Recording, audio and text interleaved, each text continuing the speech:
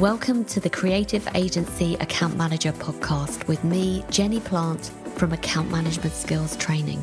I'm on a mission to help those in agency client service keep and grow those existing client relationships so your agency business can thrive. Welcome to episode 78. Today's episode is for you if you're an agency owner, busy running an agency, but also facing challenge or adversity in your private life. The wonderful Rebecca McIntyre-Smith is Director of Digital Agency Primate and founder of the Lima Foundation. She has a remarkably touching story of tragedy, adversity, and resilience. I'm really grateful she shared her story, and I hope you find it as inspiring as I did, but also find her practical tips for other agency owners useful. Every time I speak to Rebecca, I'm moved to tears because despite going through so much in her life, she still manages to be incredibly bubbly and effervescent and gets you to open up about your own problems. I haven't given away anything about her story because I want you to hear it directly from her. So let's go over to her now. Today, I'm delighted to have with me Rebecca McIntyre-Smith. Rebecca is the managing partner at Primate, a digital transformation agency based in Edinburgh. She's also the founder of the Lima Foundation, a foundation that donates top-up budget to charity clients investing in digital.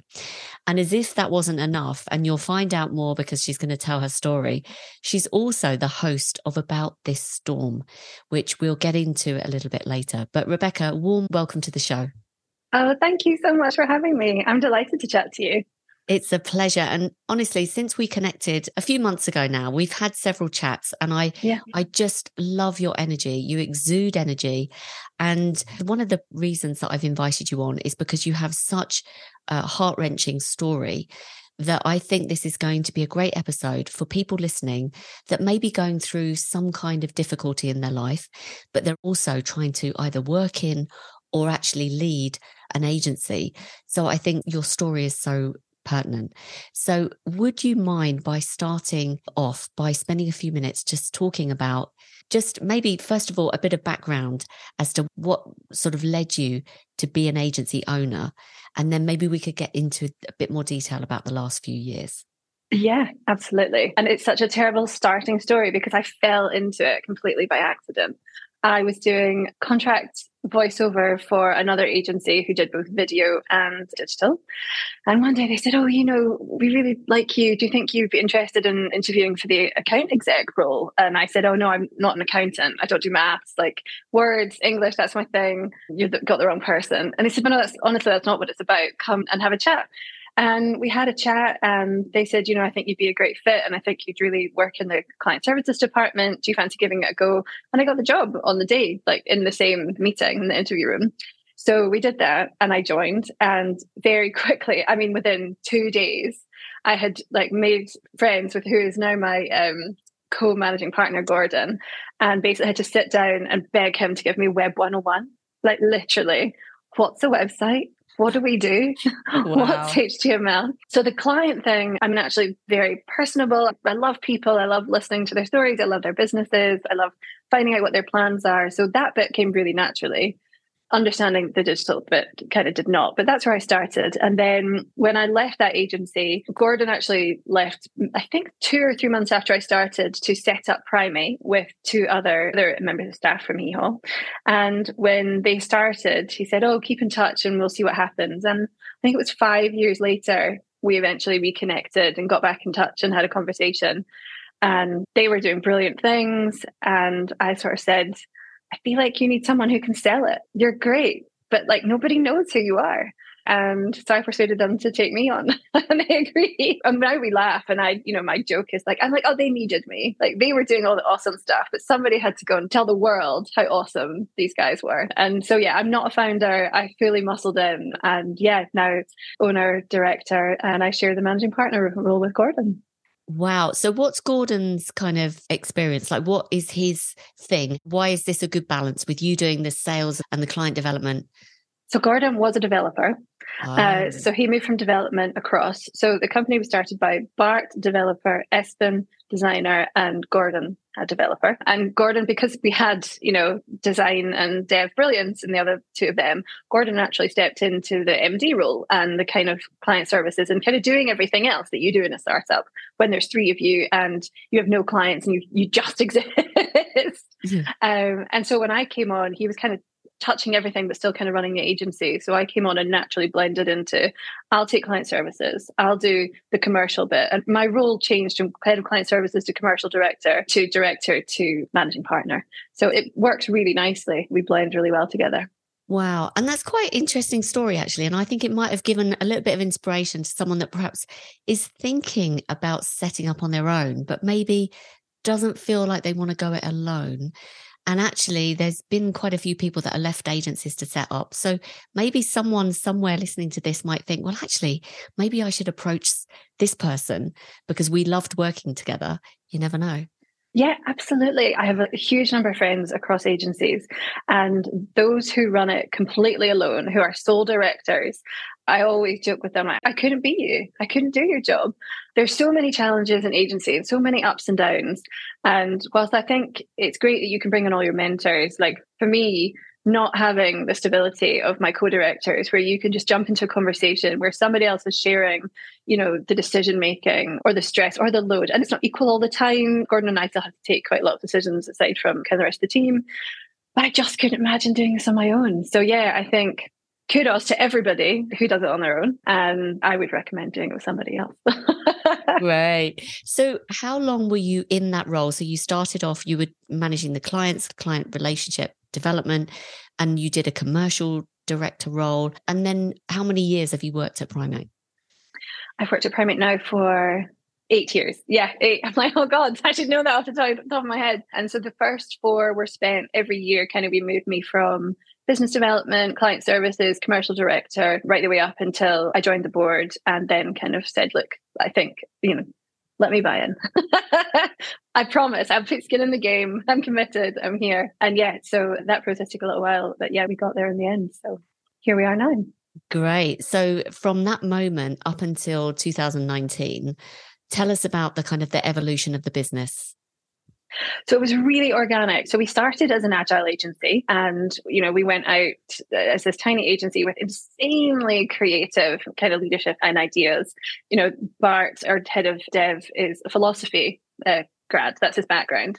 So he comes at this in a completely different way and he challenges us, and he's been challenging people on digital ethics and on the way we should be, treating projects, on best practice for years and years before it was, everybody wants to know about Core Web Vitals. He was always pushing it. And likewise at the time, our creative director had this incredible vision and was really kind of specific on the sites that we wanted to do. The challenge with it is pitching agile. You might get a website. We're not entirely sure how many pages you'll have. This is sort of what it might cost, but really it's time and materials, was just not conducive to actually growing the agency. And when we started, we also wanted it to be very relaxed. So we had no account managers, no project managers. Everybody would work directly with the senior team. And after a couple of years, you realize you can't actually run a business that way. But we had to try it.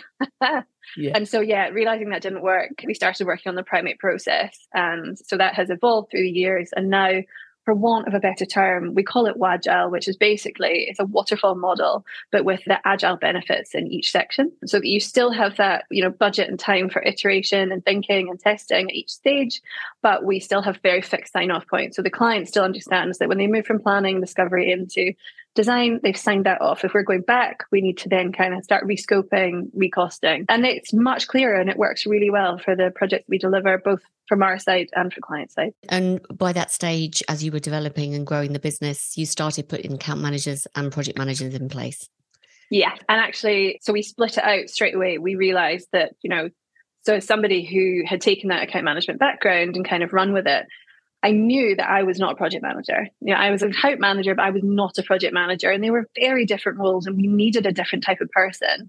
We needed that very fastidious, time-orientated, detail-oriented person who could really run something through the studio, whereas the account managers were all about relationships and about building that going forward. And they were going to be key to the longevity and the success of our client base, whereas project manager was going to be key to actually getting a project out the door on time and on budget. So for us, as soon as we realized we wanted the roles, they always had to be separate. We never blended them together.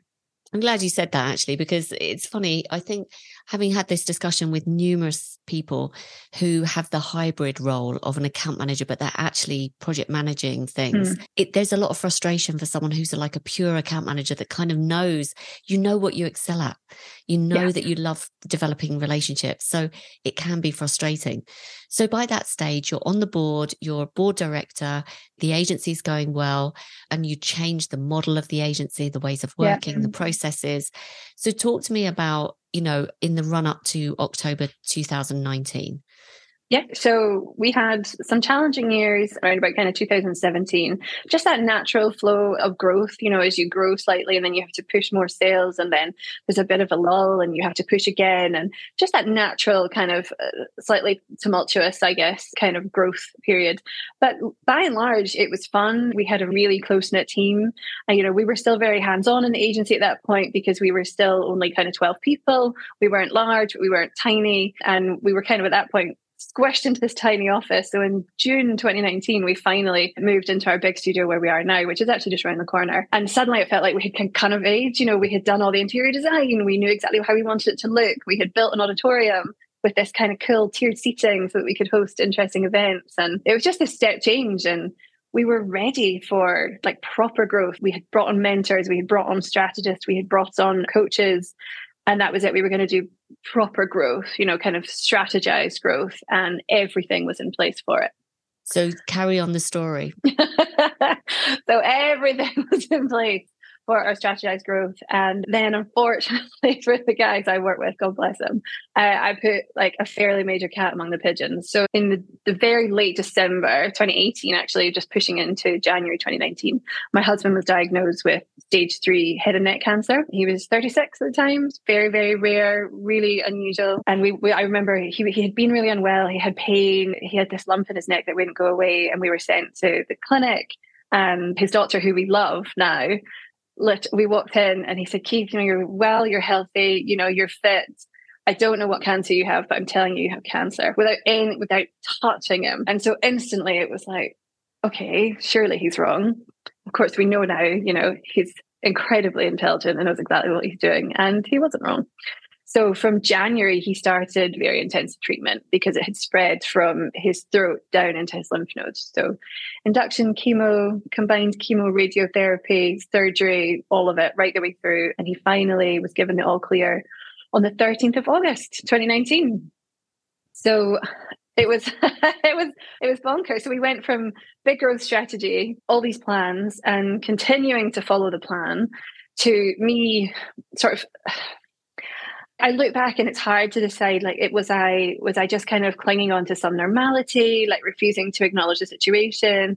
Did I have guilt because we couldn't do the kind of full thing? But we didn't pull me out of sales or client services until way too late. So I was laughing with someone who has been through a similar experience recently.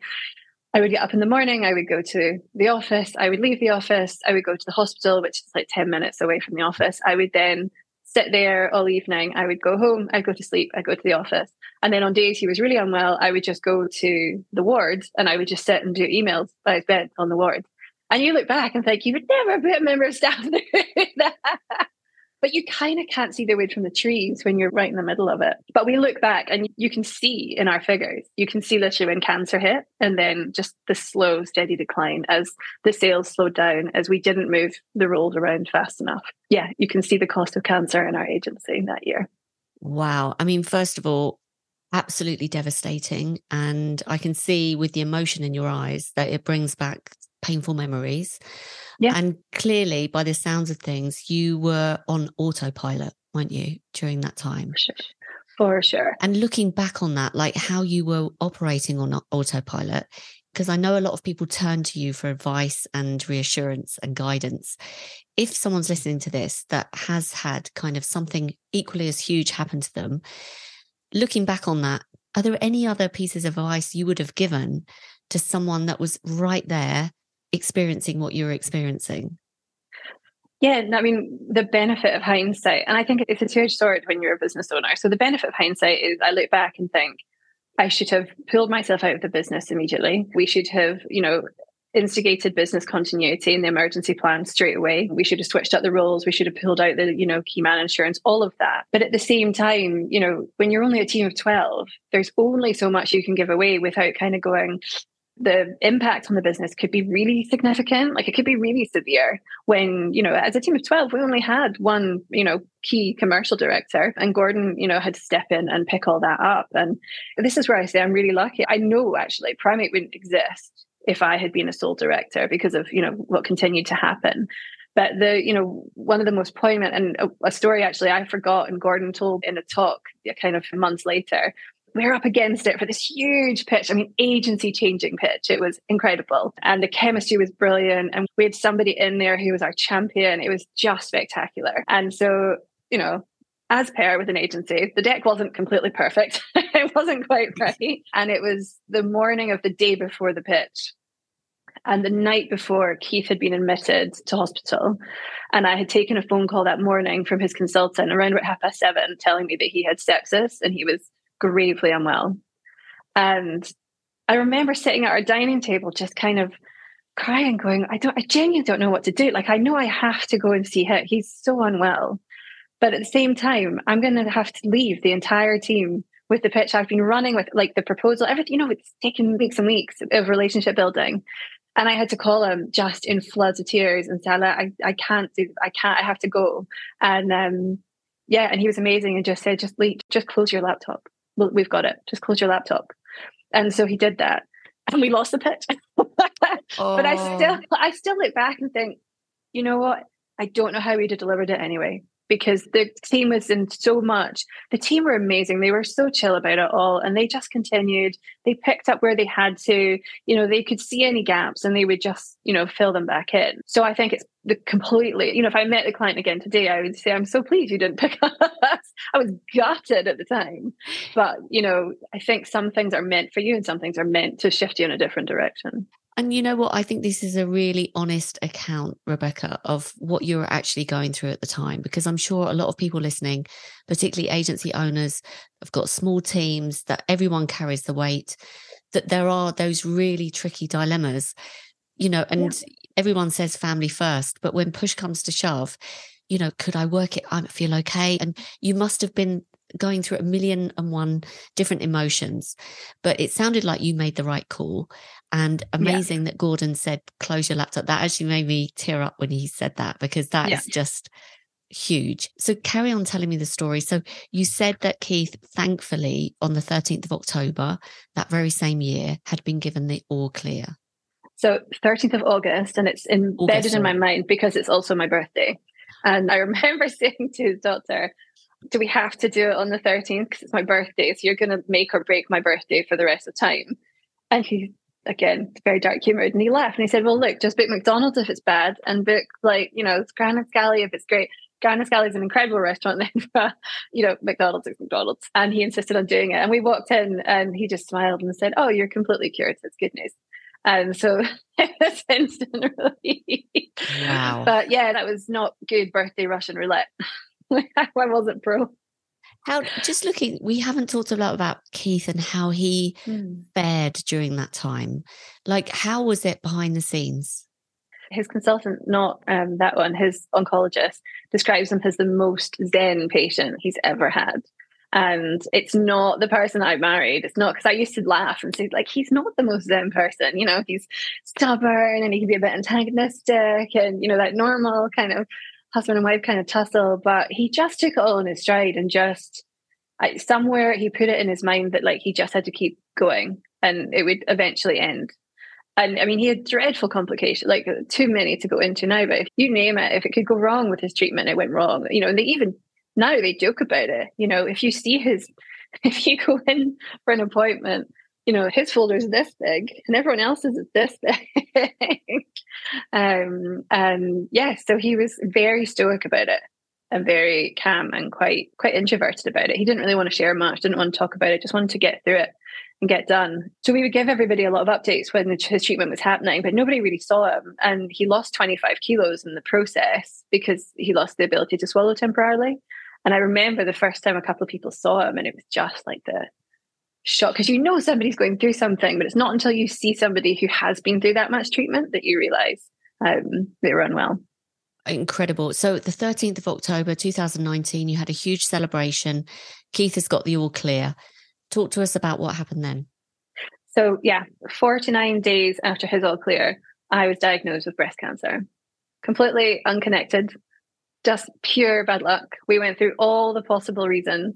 And while stress could have been one, it wasn't one that was strong enough to have been the definitive. So it could have been a contributing factor. But so I was diagnosed on the 1st of October. I was very on brand, though. It's Breast Cancer Awareness Month. Oh, my goodness. And okay, so at what stage were you there? Because you'd had this period of jubilation that Keith was okay. Then you get the devastating news that this is going to affect you. Talk us through what was happening in the business at that point, how the news landed with you. What was the reality of getting that diagnosis? So I remember being diagnosed by this lovely doctor who initially had said, "Oh, I'm sure it'll be fine." And at the end of the 5 hours that I'd been in hospital, he said, "Okay, it's not fine." And I just swore and kind of said, "Right, fine, let's get on with it," and walked outside. But as soon as I stepped outside his room, it completely fell apart. And Keith even said to me at the time, because he was obviously quite upset at the time, he said, "I would honestly rather do it again than have you do it now. This is awful." And so we just kind of went, okay. And again, I picked up the phone to Gordon and said, "Gordon, I wasn't expecting to do this, but could you jump into the meeting I have scheduled at 2:00 because I'm not going to be back in the office." For Gordon. The stress levels I throw at her. He sounds like an absolute rock. Carry on. Completely. Yeah, completely. And I think we've kind of done both for each other. So that started my journey straight away. So I was lucky in that it was caught earlier than Keith's. So whilst I did need all of the usual, the chemo, radio, surgery, etc., it was not quite as brutal as Keith's. However, obviously, being diagnosed late 2019, my treatment then ran all the way through COVID. So it went from kind of going in quite easily and quite naturally to actually being kind of quite of a challenge. But again, I don't know, and it sounds really morbid, it gave us an excuse to leave the house. We were allowed to drive somewhere. We were allowed to drive because it was one-on-one care. Instead of being on a ward of 12, it was you and a nurse just sitting for like 2 hours at a time, getting chemo or Herceptin or anything else, and just chatting. And, they would bring sandwiches and, we had to sit apart, but it was this weird freedom. We would drive back through the city and it was completely dead, but we were completely legitimately allowed to be out. That is hilarious, actually. I mean, hilarious, but like really just poignant as well. I mean, so do you think that COVID got in the way of anything, or do you actually think that everything progressed as it should have progressed? Because I know there's quite a lot of controversy around that. So COVID, for me, I was lucky. So because I was diagnosed early, COVID didn't get in the way of my treatment at all. I was taken on time for everything. Surgery, etc., was still going on. They literally ran the cancer centre as if there was nothing happening, except they had to spread us around the entire hospital. And that was the only difference. You would disappear into different parts of the hospital with every appointment. Any spare room, there would be a cancer patient in it. But aside from that, there was no impact whatsoever. The one thing COVID did do, however, so having obviously had the experience with Keith, again, I was a bit stubborn and insisted on staying in role, but actually by my third chemo, it really wasn't working. And so I agreed with the guys to step out of the business completely. However, I was only off for, I think, 11 weeks when COVID hit, and instantly we'd had no idea what was happening with the business. So I came off sick leave and jumped right back into the business again, because again, it felt like, we had no idea. And you look back now and go, oh, bye. But at the time, we had no idea what was happening. And like everybody else, clients were calling and pausing their projects, pausing their retainers, pausing invoices. It was like there was just this stasis, temporary, like nobody knew what was happening. We were all frozen in time. And so I jumped back in and we tried to do some emergency planning, and then furlough came out. So we furloughed some staff. And then again, after like 3-4 weeks, the world kind of began to go, oh, we can all work this way. We can all work from home. And clients started going, yeah, no, we can have project meetings on Zoom. That's fine. And it went back to normal. But because we had furloughed staff, I was then back in account management and jumping on, like not quite completely bald, but very little hair, probably terrifying our clients. And so that's, I think, the only thing I look back with frustration at COVID. I probably shouldn't have been back in the business that early, because I then had to continue doing surgery and radio whilst also working. And again, I wouldn't recommend that. But I mean, we took a lot of time off. But yeah, that was what COVID got in the way of. You said that you did a Zoom call and by that stage you'd lost some of your hair. So obviously your clients were aware. And this is just a practical question, really, thinking about if anyone else is going through the similar thing. Did you make an announcement to your clients? Did you explain it to clients? Like, how did you handle the news in general with both the team and the client? So we have always, I always chose to be completely honest and upfront from the very get-go, from everything. I didn't tell them when I was potentially sick, but I told them as soon as we knew I was sick. I remember telling the entire team together with Keith's diagnosis. We were in a morning stand-up and I said, look, I've got some news to share. And I told them. And then when it was me, I took everybody aside actually and did it one-on-one, because it felt like, something bigger and it was really going to affect me and them. So we had these one-on-one conversations. And, it was amazing having those conversations. How many people then said to me, like, I didn't know that 3 of our staff had parents or aunts or family members who either were currently in treatment or had completed treatment. And so that honesty suddenly brings out all this other empathy and all these other stories. And that's what I think. This is why I am so honest about it. We joke sometimes, oh God, we're like the cancer agency. But I think I'd rather share it and share the learnings and share the experience. And I think honesty is the most important part. So tell us, to complete the kind of the treatment journey for both you and Keith, bring us up to date with where you're both at.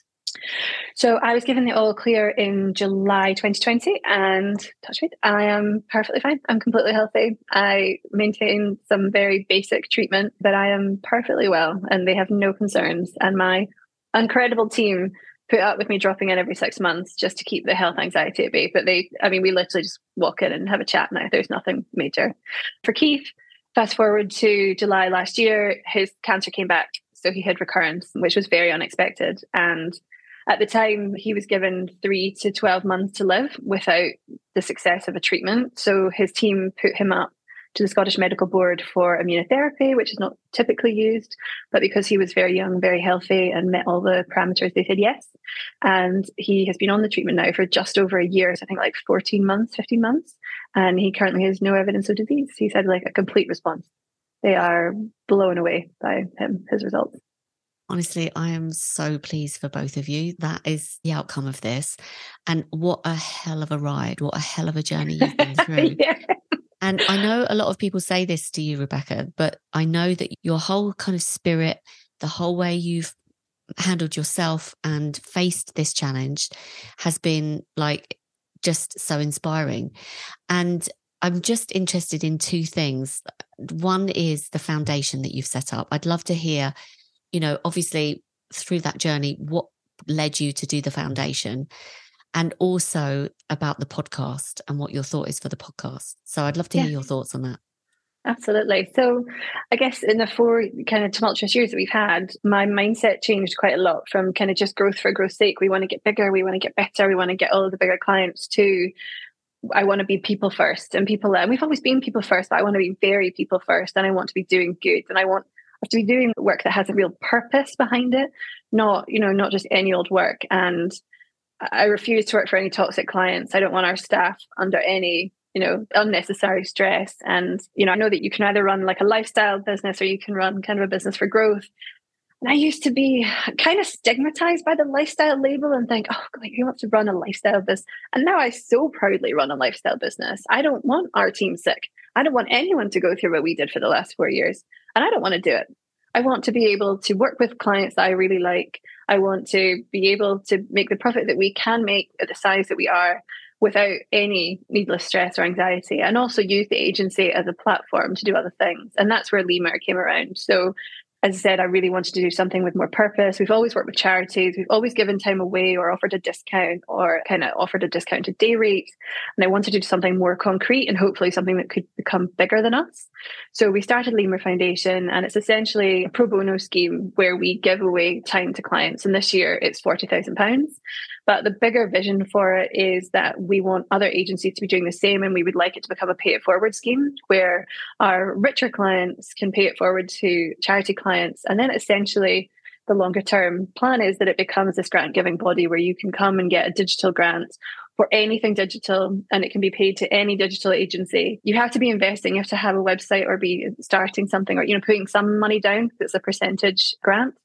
But it can be on any topic. It's not cancer focused. It's any charity, anyone who needs any support in improving digital tools, because we know that digital makes twice as much kind of impact with those clients than it does for many of our kind of professional services, for example, clients. It really has to work harder for them. So yeah, that's Lemur. Amazing. So that's very inspiring. And we'll definitely put a link in the show notes so that people can find out more. And then tell me about This Storm, the podcast. About This Storm, the podcast. So this idea originated 3 years ago when I was just coming out of treatment with Keith and had kind of gone through the trying to keep the agency alive and starting to tell people about it. And the more I told people about it, the more they gave me their story on how they managed to keep an agency or a business alive and the challenges they had. And I realized all these people out there, unfortunately, there are many of them who have these stories, these situations. They've had to suddenly become a carer. They have IBS challenges. They also have cancer. Their partner or parent has cancer. They have a huge accident that renders them, incapable or immobile for a while. But at the same time, you have this big responsibility, as a director to the business. You have to keep its best interests at the forefront of your mind. You have to keep its employees at the forefront of your mind. And for most of us, you need the business to exist to pay you too.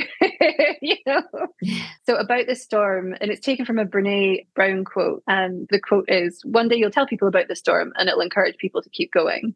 And that's what I want to do. I've invited lots of people who've shared their stories with me to share them on the podcast and basically, tell people about crazy challenges that people have survived, because everybody has gone through their hardest day and come out the other side of it. Even the worst possible day. And you look back and it might still be a bit triggering, or it might have that kind of visceral feeling. But yeah, you still made it through the other side. And I think mindset, and all the people I've spoken to, mindset has played a huge part in it. And it's a massive challenge, and it's not something that you can just leave. You have to work on it all the time. But yeah, that's what I want to share with the podcast.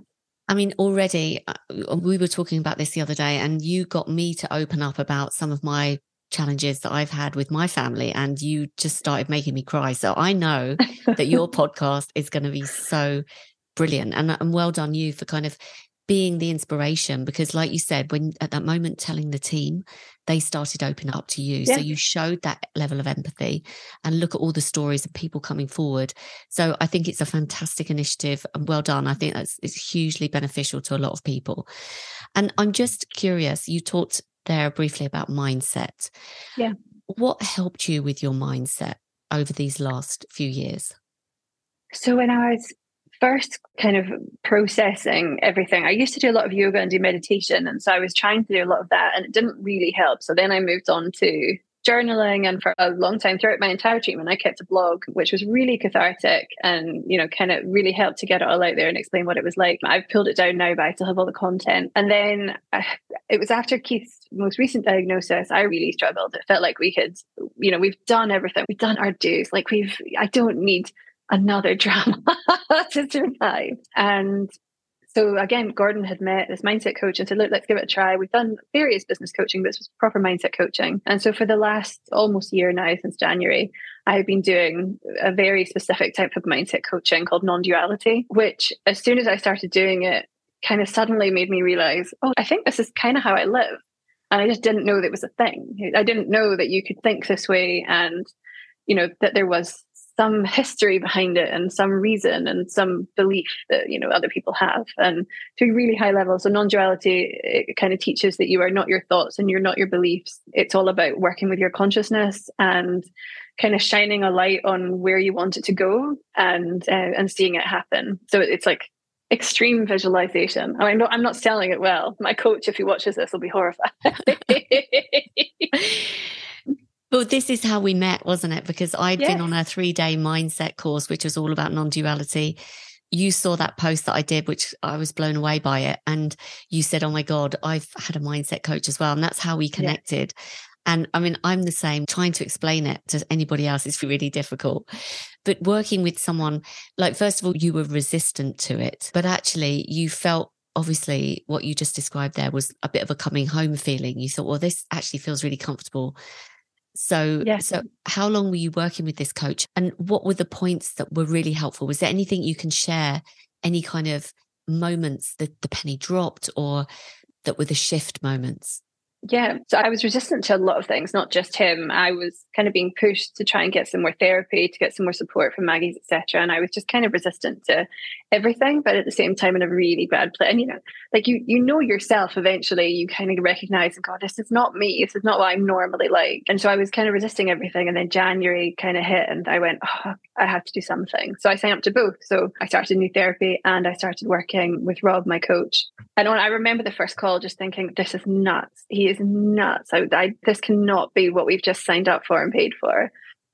And then as we work through it, kind of one of the phrases they use all the time is like be, do, have. So like you have to be something and feel it and dwell in it in order to be moved to do something that helps you become it. And then you will have it. So, it's very much about feeling into where you want to go and what you want to happen and having that visualization, but just knowing as well that it will happen and you'll work towards it. And for a long time, I was thinking, I'm going back and forth with this. I mean, I felt very much like I was coming home, that I had this very positive mindset and I used it for positive good. And I could see that it had worked if I looked back across my life. But at the same time, I was like, oh, does it? And then it came to thinking about Keith's results. And I don't know, I just had this moment where I thought, I know he's going to be fine. And I can't explain it. I knew he was going to be fine. And I have previously been the person, which I've again worked through a lot of therapy with, going, right, let's do the worst case scenario. Let's plan all the worst case scenarios. Then I'll be well prepared. We'll plan for everything. The demise of the business, the demise of me, the demise of you. And I just didn't. It didn't go there. Didn't feel it. And he had a wobble the day before we went in. And I just said, look, I know we're getting good news. Honestly, I can't explain it, but I know in my gut that it's going to be good news. And it was. And the doctor, his doctor shouldn't have been there that day, and they both were. And I don't know why they were there, but they both were. So we had time with both of them. They were both bouncing around, starting to talk about cures and laughing again about how he was the guinea pig. And because we've always had, we've known them for a long time now, unfortunately. I can imagine. And yeah, they've always had a really open, kind of very easy and approachable manner. And it had suddenly come back, from that horrible, we don't want to give you this news. Like, it had suddenly come back. Mm-hmm. And I will say that also gave me a little bit of, like, doing the mindset coaching. I remember our coach asked, what's the worst thing you could have? What's the worst thing you could do in a day? And, kind of running through the typical, imagine I had to give a client bad news or this. And then I had this moment where I thought, imagine being Keith's doctor. We know him so well. We know the names of his kids, and we know, where he lives and what he likes to do. And he knew all of our story. And he was always visiting me or him, and we'd always check in. And he had to sit and tell someone who had just done cancer twice that not only did you have cancer again, like, according to statistics, you won't be here this time next year. And I just had such empathy for him and thought, nothing, like, not to belittle like our industry, but nothing we do is that powerful and that traumatic. I think as a human, it takes a certain type of person to be able, I think, to do that day in, day out. As a result, it's changed my approach to clients. And, whilst, yes, lots of things are annoying and frustrating and challenging, I don't look at people's, slightly snarky emails and go, oh, they're so snarky. Like, well, they're probably having a bad day. And you know what? We can fix that at some point. And again, nothing bad's going to happen if the webpage is slightly wonky for a day. So that whole process put it all into perspective for me and has given me much more joy in what we do and a lot less stress. That is a really good message for people to listen to and hear from someone that is speaking from experience, that's gone through what you've gone through. And I love that the fact that you had so much empathy for that doctor at that point. It wasn't about the news you were receiving. It was about feeling for him. So I'm interested in kind of hearing anything else that has impacted you. Like you've changed your approach to clients. You're not taking things quite so seriously, certainly not personally. Anything else that this whole experience has had an impact on that you can kind of maybe provide some reassurance to others that have gone through this? I think it just builds a layer of resilience, and then it also allows you to see. So, we've had these 4 really challenging years. We came out of COVID having one of the best years we've ever had. We hired ahead of the curve earlier in the year, and our curve didn't hit, and our pipeline, although it looked incredible and was weighted carefully, just didn't materialize. And we still had to make those tough decisions, and we had to make 3 people redundant in the summer. And so I don't think it takes away from the challenges and like the day-to-day running of an agency. And so that's the other thing. I wouldn't, my crazy story doesn't belittle how difficult I think working in this industry can be, and the responsibility and the weight of being a director and being manager. But I think it does shape the way you approach it. And whilst it was awful giving these 3 incredible people the news and knowing that you're going to stick with them for quite a long time because they were junior members of staff, you're the first person who made them redundant. Unfortunately, you're etched in their memory. But again, just being people first, we made sure all of them had a job before they left. We made sure they all were hooked up with an incredible recruitment agency up here. We used personal contacts to get them interviews elsewhere. And, they all left our agency working for other people. And now, we're back, we're stable, and we have to hire another account manager. And so the roller coaster continues. Exactly. And doesn't it? Look, we're getting close to the hour, and this has been a remarkable story, a remarkable journey.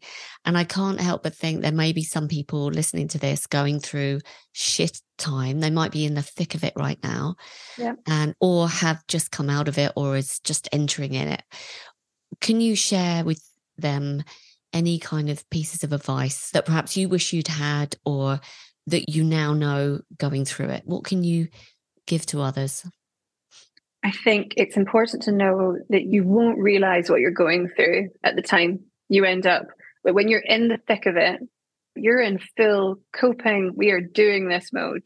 You won't have a minute to realize how impactful it is.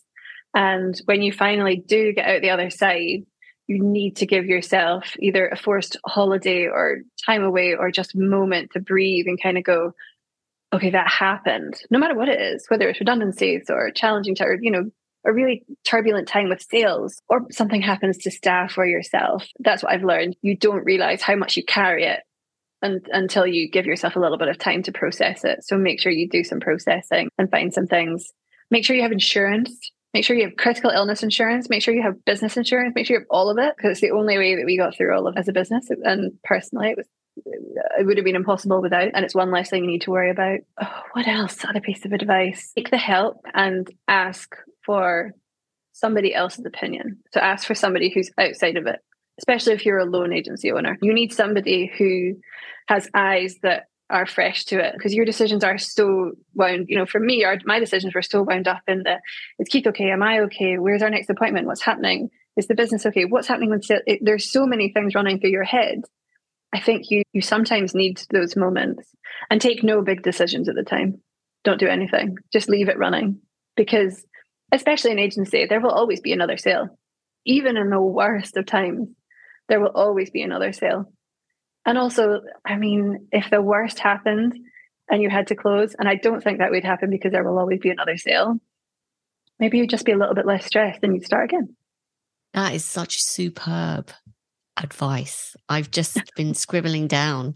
It's practical, but also inspiring as well. So listen, Rebecca, if anyone wants to follow up and have a chat with you, either they have resonated with something you've said and want to get your advice, or perhaps they've got their own story that they'd like to share with you for the podcast. Who knows? Yeah. First of all, who would you like to be contacted by, and what's the best way of reaching you? So LinkedIn is normally the best way of reaching me, or by email. I can give you my email address. I would love to talk to agency owners who have a similar story, who maybe haven't shared it with anybody or didn't feel they should. And also, it doesn't have to be quite as much. Like one thing is enough. I say this to people all the time. People go, oh, it's not as bad as what you... And I go, no, but it's context, right? It's as bad as it has ever been for you. don't compare it with 3. I don't want 3. I would happily have taken 1 and stopped right there. So yeah, any agency owner who has a story, and it doesn't even have to be a podcastable story. If you just wanted to share with someone who loves human stories and like sharing, I would gladly talk to anybody. Anybody who knows a charity who might be interested in Lemur Foundation in talking to us, perhaps who are doing something similar with our agency, and perhaps we can partner up, because that's another area. I would love to talk to them as well. Yeah, and any agency owner who is kicking around at events and sees me, I'd love to have an open conversation. That's top mindset. Amazing. And actually, having known you for a relatively short period of time, just in the last year, I can testify that you are so easy to talk to, and you certainly made me open up to you. So I know that this next phase in your journey is going to be very special, and you're probably going to give a lot back to a lot of people. So thank you so much for sharing your story with us and all of the lessons that it brought you, and for all of your advice, Rebecca. This has been absolutely amazing. Thank you so much. Thank you so much, Jenny. I've loved it.